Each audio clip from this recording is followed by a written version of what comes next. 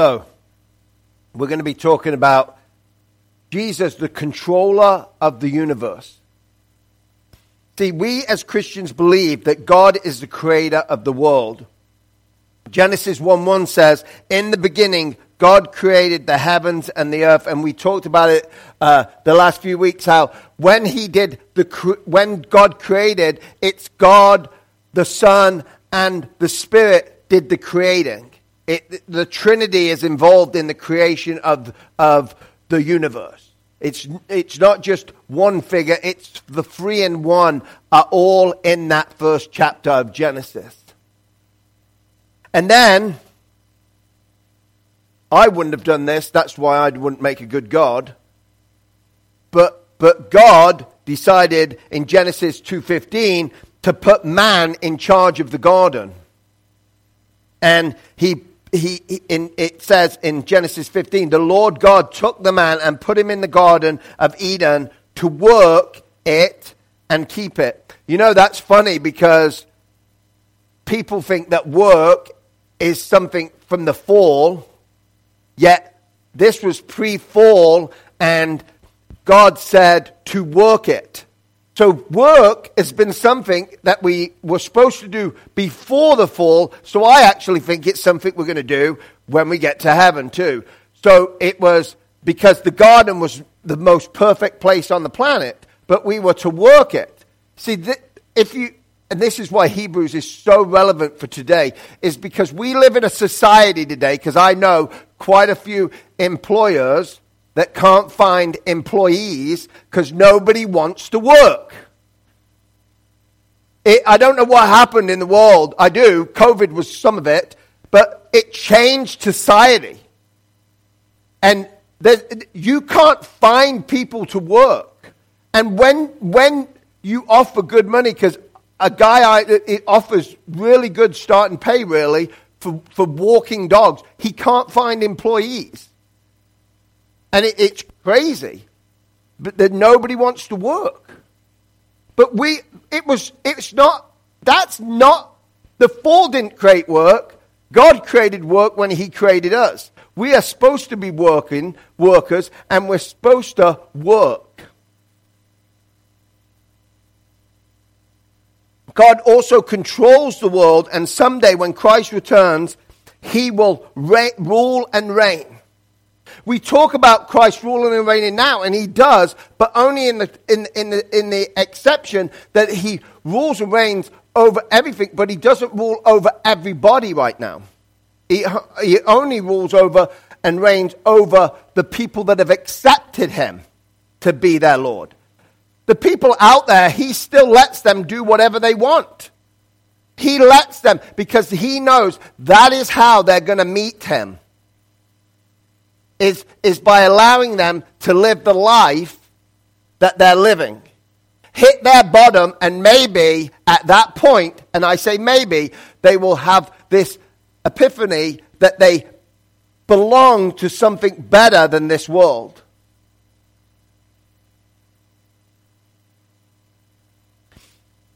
Men and angels are not capable of ruling the world. We were never designed to rule this world. We were actually designed, if you go back to the verse I read about Adam, was to care for this world. Not to rule it, but to care for it. And the Bible speaks of Christ reigning in Revelation 11:15. He says this, then the seventh angel blew with his trumpet, and there were loud voices in heaven saying, the kingdom of the Lord has become the kingdom of our Lord and of his Christ, and he shall reign forever and ever.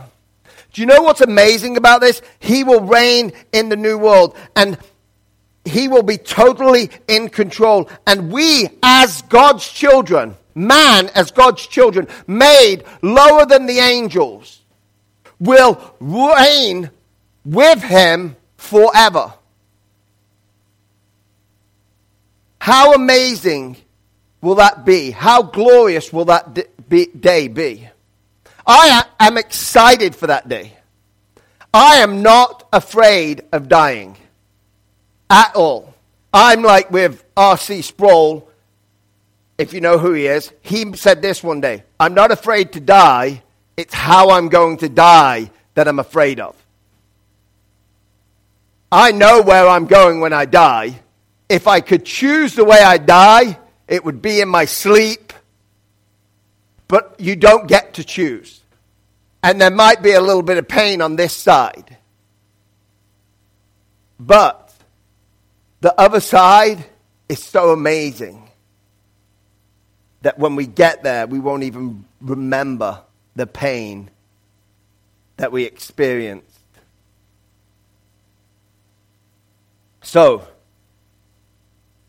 Hebrews 2, 1 through 3. Therefore, we must pay. Well, therefore, right there, we've got to go, therefore what? So, what we've learned over the last 2 weeks, he's going, therefore, if God is superior to everything, that's what he said in the first chapter, therefore, we must pay much closer attention to what we have heard, lest we drift away from it.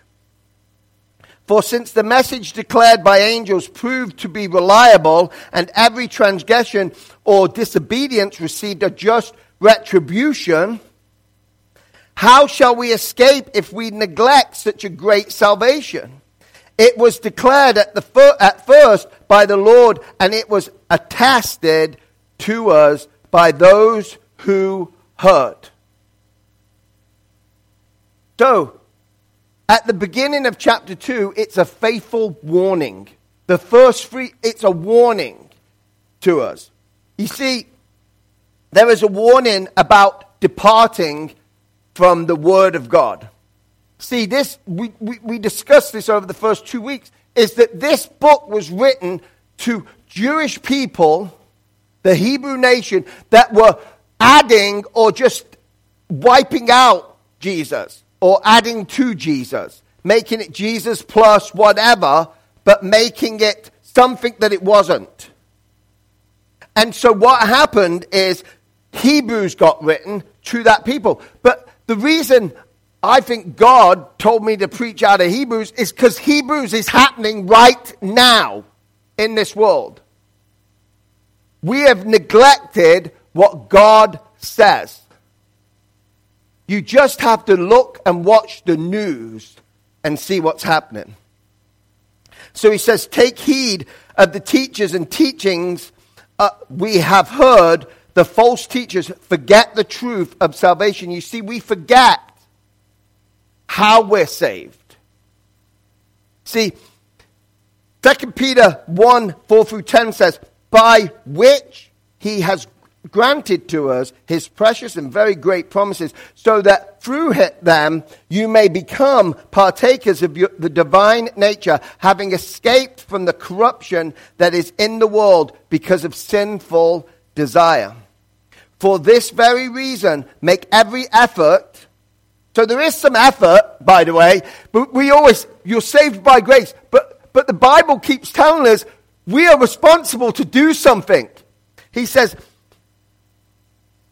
for this very reason, make every effort to supplement your faith with virtue, and virtue with knowledge, and knowledge with self-control, and self-control with steadfastness, and steadfastness with godliness, and godliness with brotherly affection, and brotherly affection with love. So obviously, we keep getting commandments through the whole New Testament that there is a behavior change. We get saved by grace, but there's a behavior change when you're saved by grace. You don't stay the same. For in these qualities are yours and are increasing. They keep you from being ineffective or unfruitful in the knowledge of our Jesus Christ. You know, sometimes we wonder why our tree is not have fruit on it. Because we're not living like we say we believe. For whoever lacks these qualities is so nearsighted that he is blind, having forgotten that he was cleansed from his former sins. He's been washed from his former sins. Therefore, brothers, be all the more diligent to confirm your calling and election, for if you practice these qualities, you will never fail. See, but then we have disobedience. See, those who reject the teachings of our Lord were punished. This is a warning. There's a warning in these first 3 verses that if you don't submit to Christ, there is going to be punishment. It might not be now, but in the end, there's going to be a punishment. And God punished the angels. In Jude 5:7 he says, now I want to remind you, although you once fully knew it, that Jesus, who saved the people out of the land of Egypt, afterward destroyed those who did not believe. And the angels who did not stay within their own position of authority, but left their proper dwelling, he has kept in eternal chains under gloomy darkness until the judgment of the great day. This is angels that decided that they didn't want to be a part of God's plan. Just as Sodom and Gomorrah and the surrounding cities, which likewise indulge in sexual immorality and pursued unnatural desires, serve as an example by undergoing a punishment of eternal fire. And then Isaiah 14:12-15 says this, how you are fallen from heaven, O dear star, son of dawn, how you are cut down to the ground, you who laid the nations low. You said in your heart, I will ascend to the heaven above the stars of God. I will set my throne on high. I will set on the mount of assembly in the far reaches of the north. I will ascend above the height of the clouds. I will make myself like the Most High. But you are brought down to Sheol, to the far reaches of the pit. He's saying, I threw you out of heaven because you didn't want to do what you was purposed to do. Punishment. And then let's take a look at Noah. And actually there's a good special on Prime about Noah and the flood right now. That would be it's very interesting and would be very beneficial to watch because people think Noah, the animals go 2 by 2, do. It's a children's story. It's a children's story. I wasn't even brought up in church, and I knew the animals went 2 by 2 into the ark. It was a children's story, but think about the story of Noah.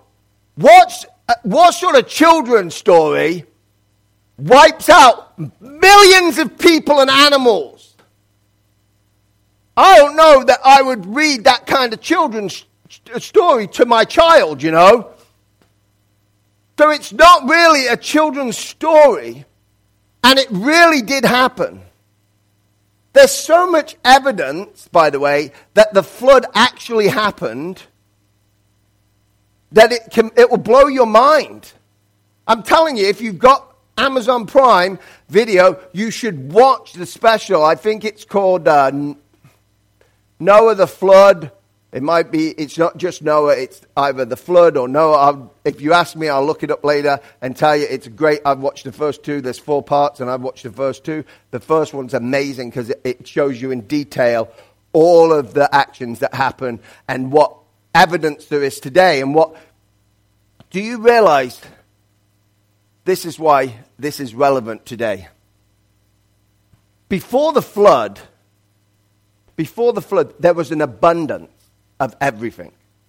Before the flood, you could walk down the street and pick up gems off of the grass. They were just lying there. So what did man do? Man worshipped everything except for Christ. They started worshiping creation. So do you know how the mountains are all jagged now? They weren't jagged before Noah's time. They would have been smooth, and they would have had grass and beautiful flowers that we probably have never seen growing up on these mountains and everything before the flood. And this amazing, beautiful place. But what does man do? man gets enjoyment out of violence. He makes idols. He starts worshiping everything because he's got an abundance of everything. So God says, I'm going to flood the earth and punish the people because they don't worship me. They worship what I created. So this is what Noah 6, 11, 12, and 13 says. Now the earth was corrupt in God's sight, and the earth was filled with violence. And God saw the earth. Does that sound familiar, by the way? The earth was filled with violence. Sound pretty familiar? We could write this today. And God saw the earth, and behold, it was corrupt. For all flesh had corrupted their way on earth. And God said to Noah, because I have determined to make an end of all flesh, for the earth is filled with violence through them. Behold, I will destroy them with the earth. So what God did is say, Noah, I'm going to have you build an ark. And by the way, Noah was the most righteous. He was actually saved by grace, no different to you and me. He was a wretched sinner like me and you. And the term used when he says chosen is grace. It was like God went, hey, yeah, Noah, you'll do. Put him back down and says, look, I've got a plan. You're going to build a boat. By the way, you've never even seen rain. So I'm going to have to explain this to you. You're going to build this huge boat, and we're going to put animals on it, 2 by 2, and we're going to offer salvation to the people out there, offer them to repent, and they can board the boat. But they've never seen rain. The earth at that time was watered by a mist. There was no thunder. There was none of this storms and all the stuff we suffer from today. It was beautiful. And everywhere you looked was beautiful. But now, so Noah is preaching and building a boat for 120 years. And he builds this boat, and nobody wants anything to do with Noah. Because they think, nah. That's part of the reason, though, by the way, if you could convince people that Noah isn't real and the flood isn't real, it's easy to that's the first foothold of the devil, by the way, to tell you that the flood wasn't real. Because if he can do that, you're not going to believe that fire is going to come down and God is going to baptize by fire at the end of the day. That's what the Bible says, not me. You see, first it was water, then it's going to be fire. He is going to punish. Okay? This is what it's trying to tell you. It's warning you. Stay true to who you believe in. That's what happened in Sodom and Gomorrah. We have these 2 angels show up. These angels show up and they come to town and they go, hey, and Lot meets them at the gate because he just happens to be at the gate at that time. And they go, no, we're going to stay in the town square. Lot goes, no, you're not. Because they would have been raped and whatever done to them, beaten, raped, whatever, in the town square, because that's what Sodom did. Sodom and Gomorrah, that was what it was known for. You name it, it happened. So Lot talked them eventually to go into his house. So they go into the house, but then the guys come knocking on the door and they say, let me in, let me in, let me in. And he goes, no, you're not having them men. Here, have my daughters. I think that was a failing point for Lot. No, you can't have these 2 dudes that just are visiting me, but you can have my daughters. Here you go. Do whatever you want with my daughters. But the angels said no and caused blindness over the people, and they left the town. The wife turned back. She turned to a pillar of salt as God destroyed Sodom and Gomorrah. We have to remember this about God, by the way, is what I'm trying to get at. That's why I said there's bad news, but there's also good news. So, God will destroy, if God destroyed these people, how can we escape his judgment? Well, Romans 6:23 says this, for the wages of sin is death, but the free gift of God is eternal life in Christ Jesus. And we got to remember this last word, our Lord. I think we take the salvation without putting him as Lord over our lives. You see, salvation is free. You can't do anything to earn it. But here's how you've got to look at it. That yes, I'm saved by grace, but that means that I need to change because I want to please the God who saved me. Not because you have to, because you get to. You get to be a part of his kingdom. You get to be a part of his work, to be a model to other people around us. And in Revelation 20:11 through 15 says this, then I saw a great white throne and him who was seated on it. From his presence, earth and sky fled away, and no place was found for them. And I saw the dead, great and small, standing before the throne, and books were opened. Then another book was opened, which is the book of life. And the dead were judged by what was written in the books, according to what they had done.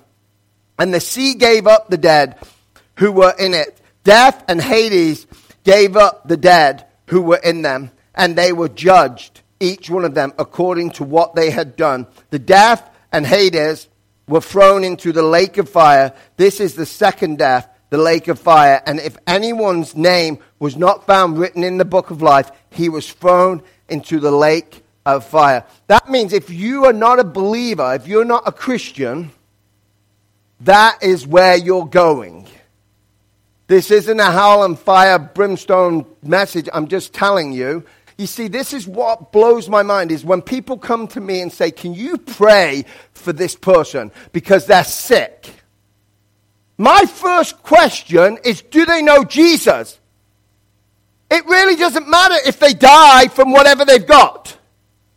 If they don't know Jesus, it's going to be bad for them. So what's more important for me? To pray for them to get healed? Or to pray for them to know Jesus? It's to pray for them to know Jesus. If God heals them, he's going to heal them. If he doesn't, he doesn't. Because here's the deal. He does heal everybody if they know him. Either this side of heaven or that side of heaven, you're going to be healed. It's about relationship with Christ. So the most important thing is when you know somebody that's sick, do they know Jesus? Because hell is a real place. And if they die not knowing Jesus, they don't just die here, but they die forever. And we don't know if they know Jesus, by the way. They know if they know Jesus. Jesus knows if they, and I tell you this, Jesus loves them more than you do. So he's going to reach down to them till their last breath. But if they deny him, he does not take them, because this is what I'm... Now, to put the spin on this, God is a loving father, isn't he? So you go... I had this conversation with my sister, so I had to prep for this answer. So my sister goes, well, if God is such a loving person, how many people have heard that before? Why would he let anybody go to hell? And I say, if God's such a loving person, why would he make somebody who's denied him his whole life be forced to be in his presence? Because if I hate God here, don't put me in your presence. I hate you now. I don't want to be in your presence when I die. I don't like you now. I'm not going to like you then. That's why God doesn't force anybody to be in his presence. He wants you to be in his presence. He wants you to love and accept him. But he's not going to force you to love and accept him. It goes on to say this in verse 4. While God also bore witness by signs and wonders and various miracles and by gifts of the Holy Spirit distributed according to his will. You see, there's a faithful witness. Jesus and God did not leave no witnesses. He didn't leave anything. God's work he gave by witness. He gave witness by it. He gave signs, wonders, and miracles. In Mark 16 and 20, he says this, and these signs will accompany those who believe in my name. They will cast out demons. They will speak in new tongues. And 20 says, and they went out and preached everywhere while the Lord worked with them and confirmed the message by accompanying signs. And then we get the gift of the Spirit. This is what's so amazing about God. And this is how I think I got saved, and I think everybody gets saved the same way. So I was sitting in a funeral home, Sunset Funeral Home, and I was at a funeral, and David was doing the funeral, and I was sitting in the front row because it was my father-in-law, and my mother-in-law was on one side, my wife was on the other side. I'm in the middle, told him I'd never step foot in church. It makes me laugh every time I say it now because I'm here, and God is funny. So, never tell God never. I believe that you cannot understand this message without the Holy Spirit. So what I believe happened to me, I was sitting in the front row, the Holy Spirit come on me, while David was preaching. I was already saved at that point, by the way, and I hadn't done a thing, because I think Jesus does the saving. And I turned to my wife and said, hey, I told her I'd never go to church. I said, hey, we need to check out this God thing at church on Sunday. You should have seen her face. She's like, are you possessed? I mean, I told her I'll never step foot in church over and over and over again. This church was praying for me. My wife prayed every night for 11 years. She prayed this. She said, Ed's a good person. She was being generous, by the way. She said, Ed's a good person. If he dies in his sleep, please take him home with you. Well, he knew he couldn't do that because I didn't want any part of him. And he would have been, at that point in my life, he would have been punishing me to make me be in his presence. So being a loving God, she had to pray for 11 years for a not-so-good man. Okay, but God knew what she was praying for. And this church was praying for me. And then at that funeral, God said, this is the time I'm going to save him. And I was a dead person at the bottom of the ocean, and the Holy Spirit come on me and pulled me up from the ocean so I could hear the message and realize that I was a sinful human being that needed his grace poured out on my life. That's what changed me. Because I thought if somebody would do that for me, how can I not do stuff for him? Not because I have to, because I get to. This is probably the most stressful, but most beautiful job I've ever had. In one job. I mean, it is because you've got the pressure, and I need to rely on God more in that aspect because God's in control. I need to keep saying that over and over and over again to myself because I believe it, but sometimes I am overwhelmed. So it's the most stressful job I've ever had, but the most beautiful. I wouldn't change it for the world. It takes a lot of time. It's a lot of energy. It's a lot of stuff that I'm not used to doing. By the way, I didn't read books until I became a Christian. So I've only been reading for the last 19 years. For 33 years of my life, I really didn't read until about a year before I became a Christian. I could read. It wasn't, not that I couldn't read, but I didn't read. I thought it was pointless. Now I like to read. But it's still hard for me. But God changed me because he put the Spirit inside me. He did that to all of you. If you believe in Jesus, he had put the Spirit in you. and you've got the Spirit living in you right now. 1 Corinthians 12. Now concerning spiritual gifts, brothers, I do not want you to be uninformed. You know that when you were pagans, you were led astray by mute idols. However you were led, therefore I want you to understand that no one speaking in the Spirit of God ever says Jesus is accursed, and no one can say Jesus is Lord except in the Holy Spirit. So if you do not have the Holy Spirit on you, you can't even claim that Jesus is Lord. And mean it. And mean it. And actually submit to it.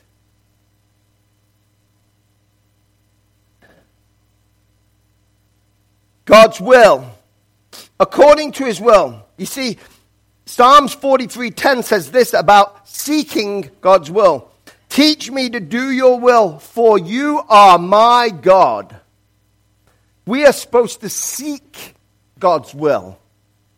We're supposed to look how God wants to use. How many of you get up in the morning and before you do anything, you say, God, I want your will in my life today. I want you to work through me. Because even if you have a job, wherever you're going, God is going to use that job.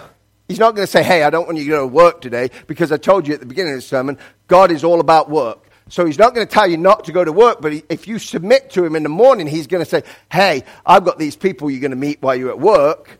You need to be a witness for me, and you need to do my will in their lives, not what you want, not to get benefit because of you, because how often do we help somebody because of what's going to happen if we help them? How it's going to benefit me if I help them? How it's going to make me look better if I help them? We've all done it. We all go, I serve because I'm doing this for God, but in the end we like the pats on the back. Nobody's going to deny that you don't like patted on the back.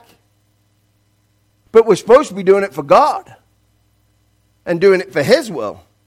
We're to surrender to God's will.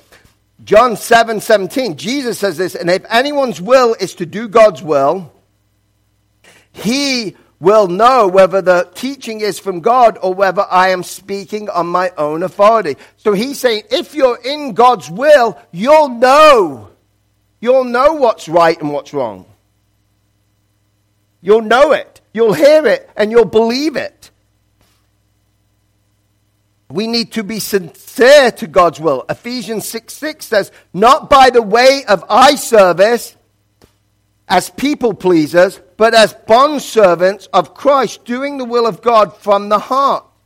So not just giving God lip service. Oh, we believe in you, God. We love you, God. We believe you. You're our Lord. But not doing anything. He says we're to be bond servants to him. That means we are to work with him. We are his property. You see, here's why we're bond servants. Because we were brought at a cost. Jesus paid the price for you and me. He brought you at a cost.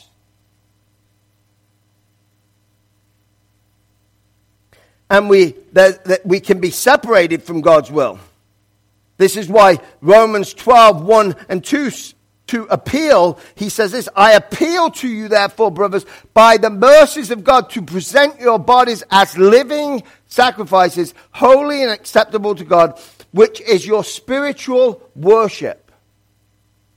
And then he says this, do not be conformed to this world, but be transformed by the renewal of your mind, that by testing you may discern what is the will of God, what is good and acceptable and perfect. We are to submit our lives to him. We're to follow him. Every single moment of every single day. Hebrews 2:5-7 says this, for it was not to angels that God subjected the world to come, of which we are speaking. It has been testified somewhere. What is man that you are mindful of him? Or the son of man that you care for him? You made him for a little while lower than the angels. You have crowned him with the glory and honor.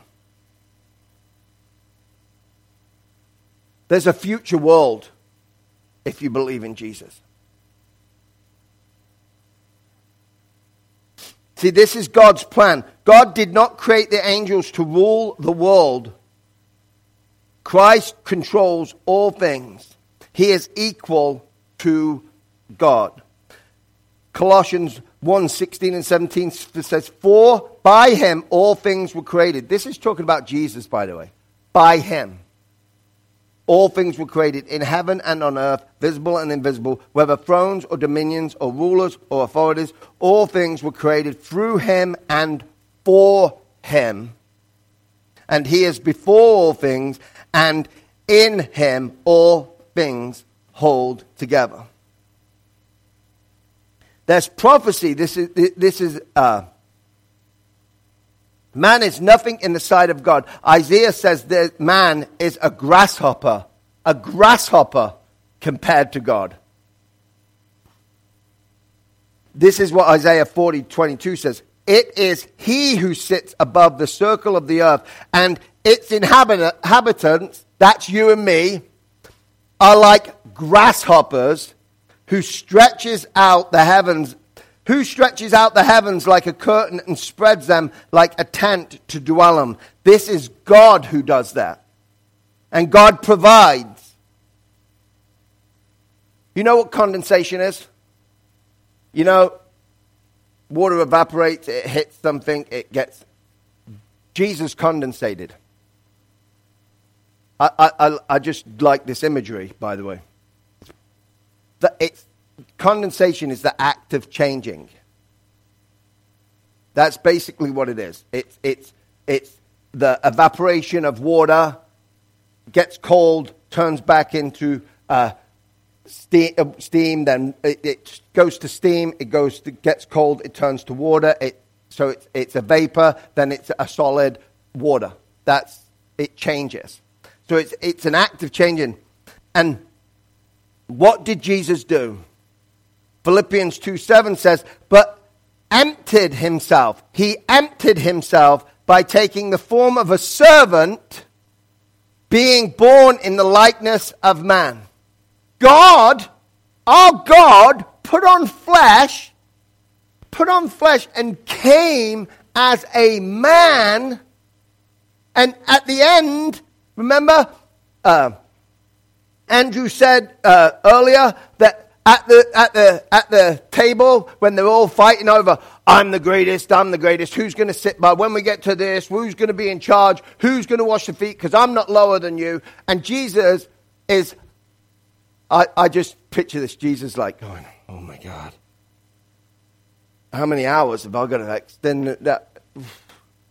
I've got to teach him again. So Jesus being Jesus and takes every opportunity to teach us. He goes and takes his grown, puts a towel around him, and he gets the basin, and he washes all the disciples' feet, and he tells them, whoever is first will become last or least. See, Jesus was teaching up until, he was hours away from being prosecuted and killed, and they were squabbling over who is the greatest, who's going to wash the feet, because I'm not going to do it. You're lower than me. I'm in the top 3 because Jesus takes me everywhere. I'm not doing it.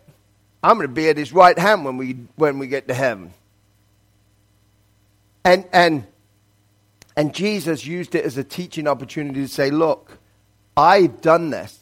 It's a beautiful picture of Jesus actually taking off his robes, leaving heaven, becoming a servant, and stooping down and wiping up our mess and cleaning us.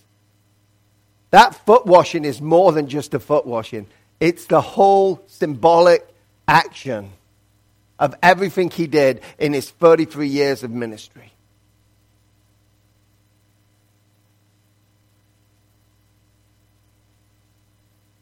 He's going to have a crown. Therefore, God has highly exalted him and bestowed on him the name that is above every name.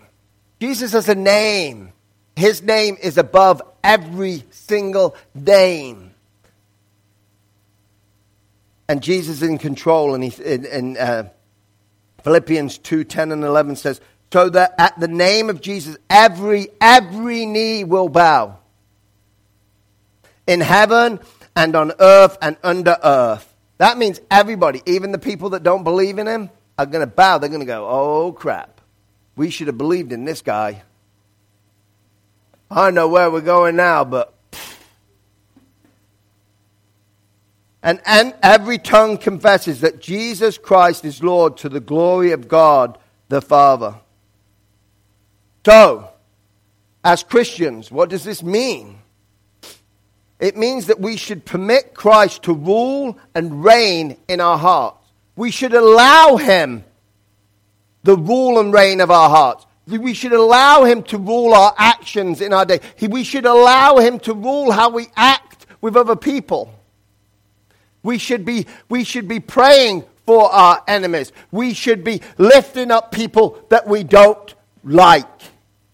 We should be praying for everybody. We should be loving everybody. We don't have to agree with anybody that doesn't line up with Scripture's way of thinking. But we should be praying for everybody. Especially to meet Jesus. Because here's the thing. I don't know when Jesus is coming back. I know what's out there right now looks chaotic. And looks like a bad time going on. I think it's only going to get worse. It's only going to get worse. But what better time to be in the world and be a Christian and be a witness but God's love and God's grace and God's mercy. So we should allow him to be our Lord and Master. He should have first place in our life. Matthew 6:33, Jesus says this, but seek first the kingdom of God and his righteousness, and all these things will be added to you. He is going to return. He's going to reign at his appointed time. I can tell you this. Do you know what I know about him coming back? This is my prophecy. Since we started this church service, we're an hour and a half closer to Jesus coming back. That's what I'm going to tell you. That's my prophecy. We're an hour and a half closer than we were when we started church. He is going to come back. And when he does, he will return to reign at his appointed time. And at that point, he reigns over everything and everyone. We then shall reign with him forever. If we suffer with him, suffer here, because I'm telling you, the world's not getting any better. Part of being a Christian is being hated. Just so you know. People don't like what we believe. There's a lot of hate for what we believe. And if everybody likes you, I would say you're doing a poor job of being a Christian.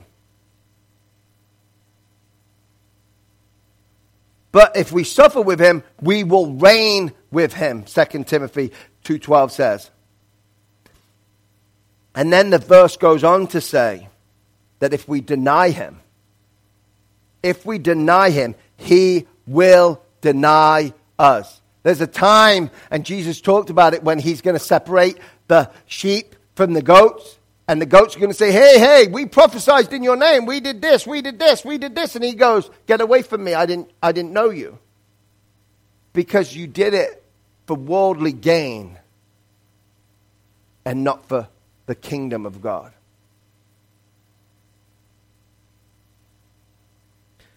So, because I'm doing the rest of Hebrews 2 next week, which is really good news because it's about the supremacy of the Savior, the sovereign Savior. So next week is going to be mostly good news, and which is really good because I like good news.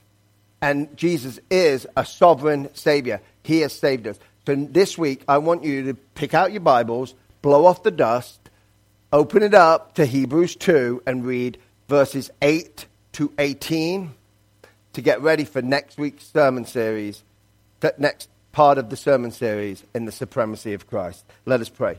Dear Heavenly Father, thank you for today. Thank you for being an awesome, amazing, great God, that you poured out your Son on us, that you alone are the Savior of the universe, and we get to worship you, and we get to follow you. In Jesus' name I pray. Amen.